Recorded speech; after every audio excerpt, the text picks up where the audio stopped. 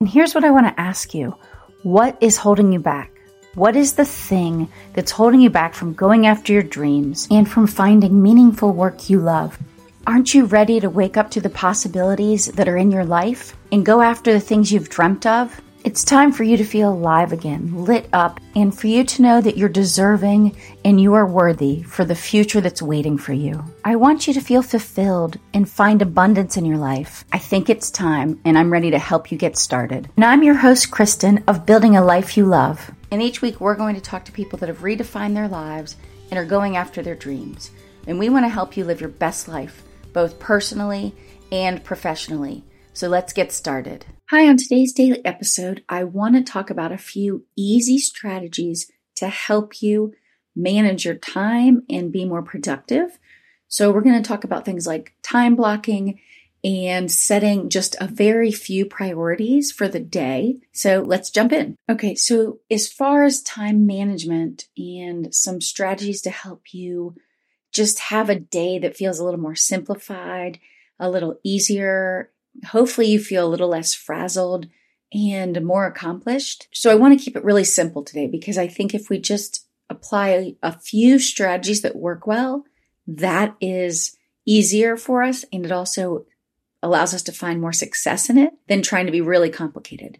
So I'm just going to share a few tips on how we can make a couple shifts or switches and improve what we get done or what our expectation is of what we get done. Okay, so the first thing that can really help you is to have a clear focus of what you're trying to accomplish that day. This is true whether you have a career and you're busy with projects and different initiatives, or whether you are someone that stays at home. Either way, we're trying to accomplish something every day, whatever it might be. So just have a clear focus on the top 1 to 3 things that if you accomplish those in that day, you would consider it a success. Or if they're bigger projects or bigger initiatives, then you're not trying to accomplish the whole thing. You're trying to decide which piece of that project you can move forward in that day that would be a success. So what's the chunk or the piece of that work? So that's the first thing, is you have to have a clear focus. Yes, you might have a long to-do list of lots of things coming up, but you need a daily list of these are the things that I can work on today that if I accomplish them or move them forward, I would consider progress and successful. So I pick 1 to 3 main focus areas, and then I have an area for my appointments, and then any other little very small to-dos I have to do, like responding back to someone for an email or calling someone up and scheduling something. I try to block my work. What are the core focuses? What are all the small items that need to get addressed today? So that's the first thing, clear focus, and only pick a few things for yourself that you're going to get done today. Now, if you get more done, that's great, but I think you have to focus on those core 1 to 3 things. Next up is you can't just schedule in your entire day to be booked. Don't just put in your schedule of appointment after appointment or Zoom call after Zoom call. You need to schedule in, of course, appointments, meetings, but schedule in buffer time between appointments or project work. You need to schedule in downtime, right? Time for preparing for a meeting or a project or a presentation or preparing for dinner, right? We don't just get dinner done. We have to prep first. Schedule in time for learning. This could be everything from learning how to use an online tool, or it could be reading a book and learning a new strategy. Whatever it is, in most jobs, we're always having to learn something new. And I would hate to be stagnant. I would want to learn something. But schedule time in to do that. Otherwise, you're going to find yourself with way more than a normal work day of work to get done. So schedule these things in, block it off. For instance, maybe around lunchtime, you eat your lunch and then you spend a little bit of time digging into a topic or a subject or learning a new tool. And then the next thing I want to recommend that I think is super helpful, like I said, whether you're in a career or you work for yourself, or even if you're mainly focused at home at this point, it's time blocking.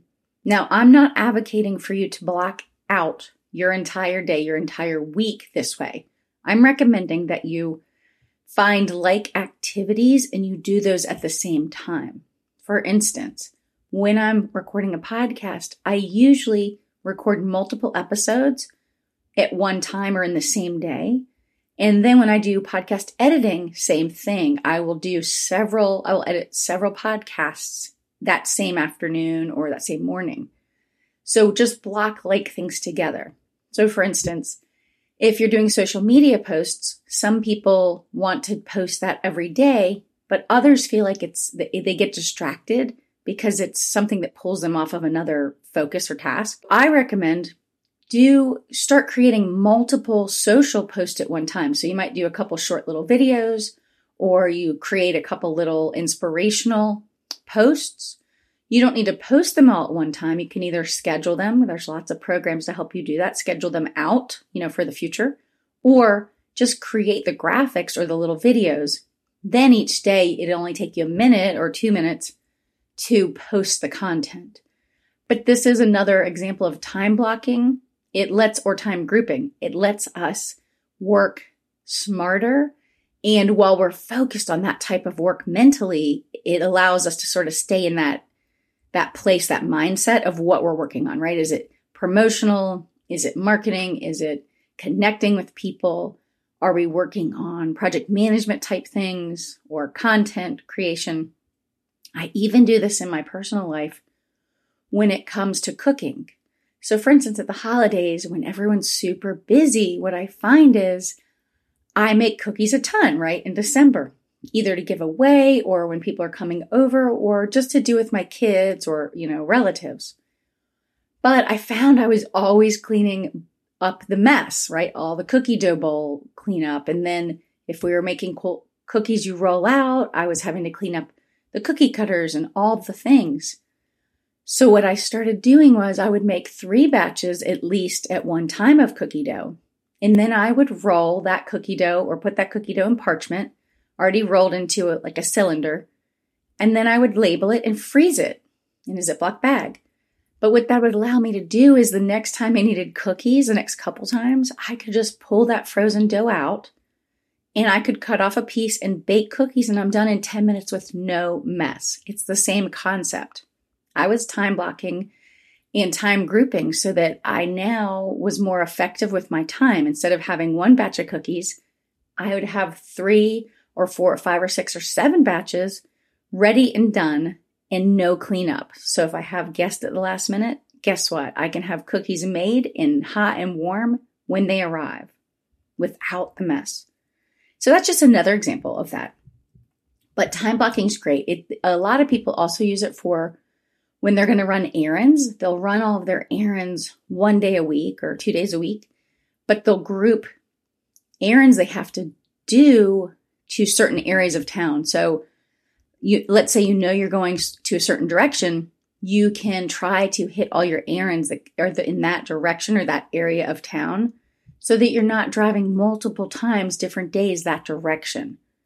But if you look at your calendar, if you look at your activities each week, you can start to figure out where might you save a little time and then save yourself kind of that stress by just grouping things together. So here's a recap. We want to set a clear focus for the day and be reasonable about how much we can accomplish.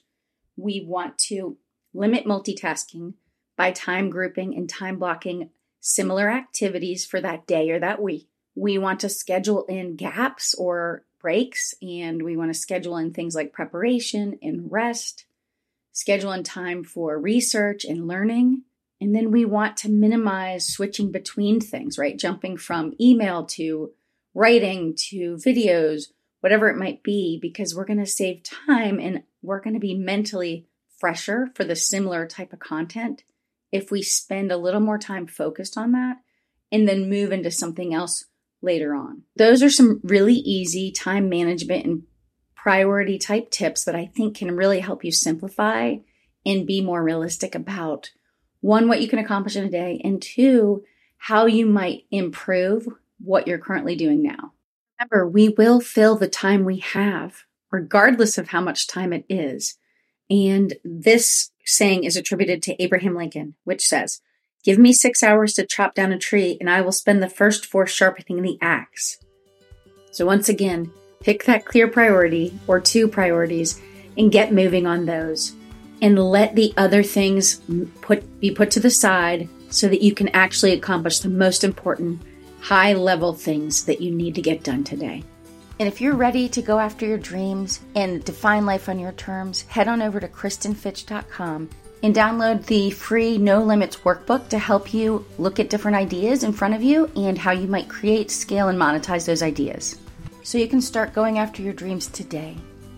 And if you enjoyed the show, we'd love it if you'd subscribe and leave us a review and rating on Apple Podcast or wherever you listen to podcasts.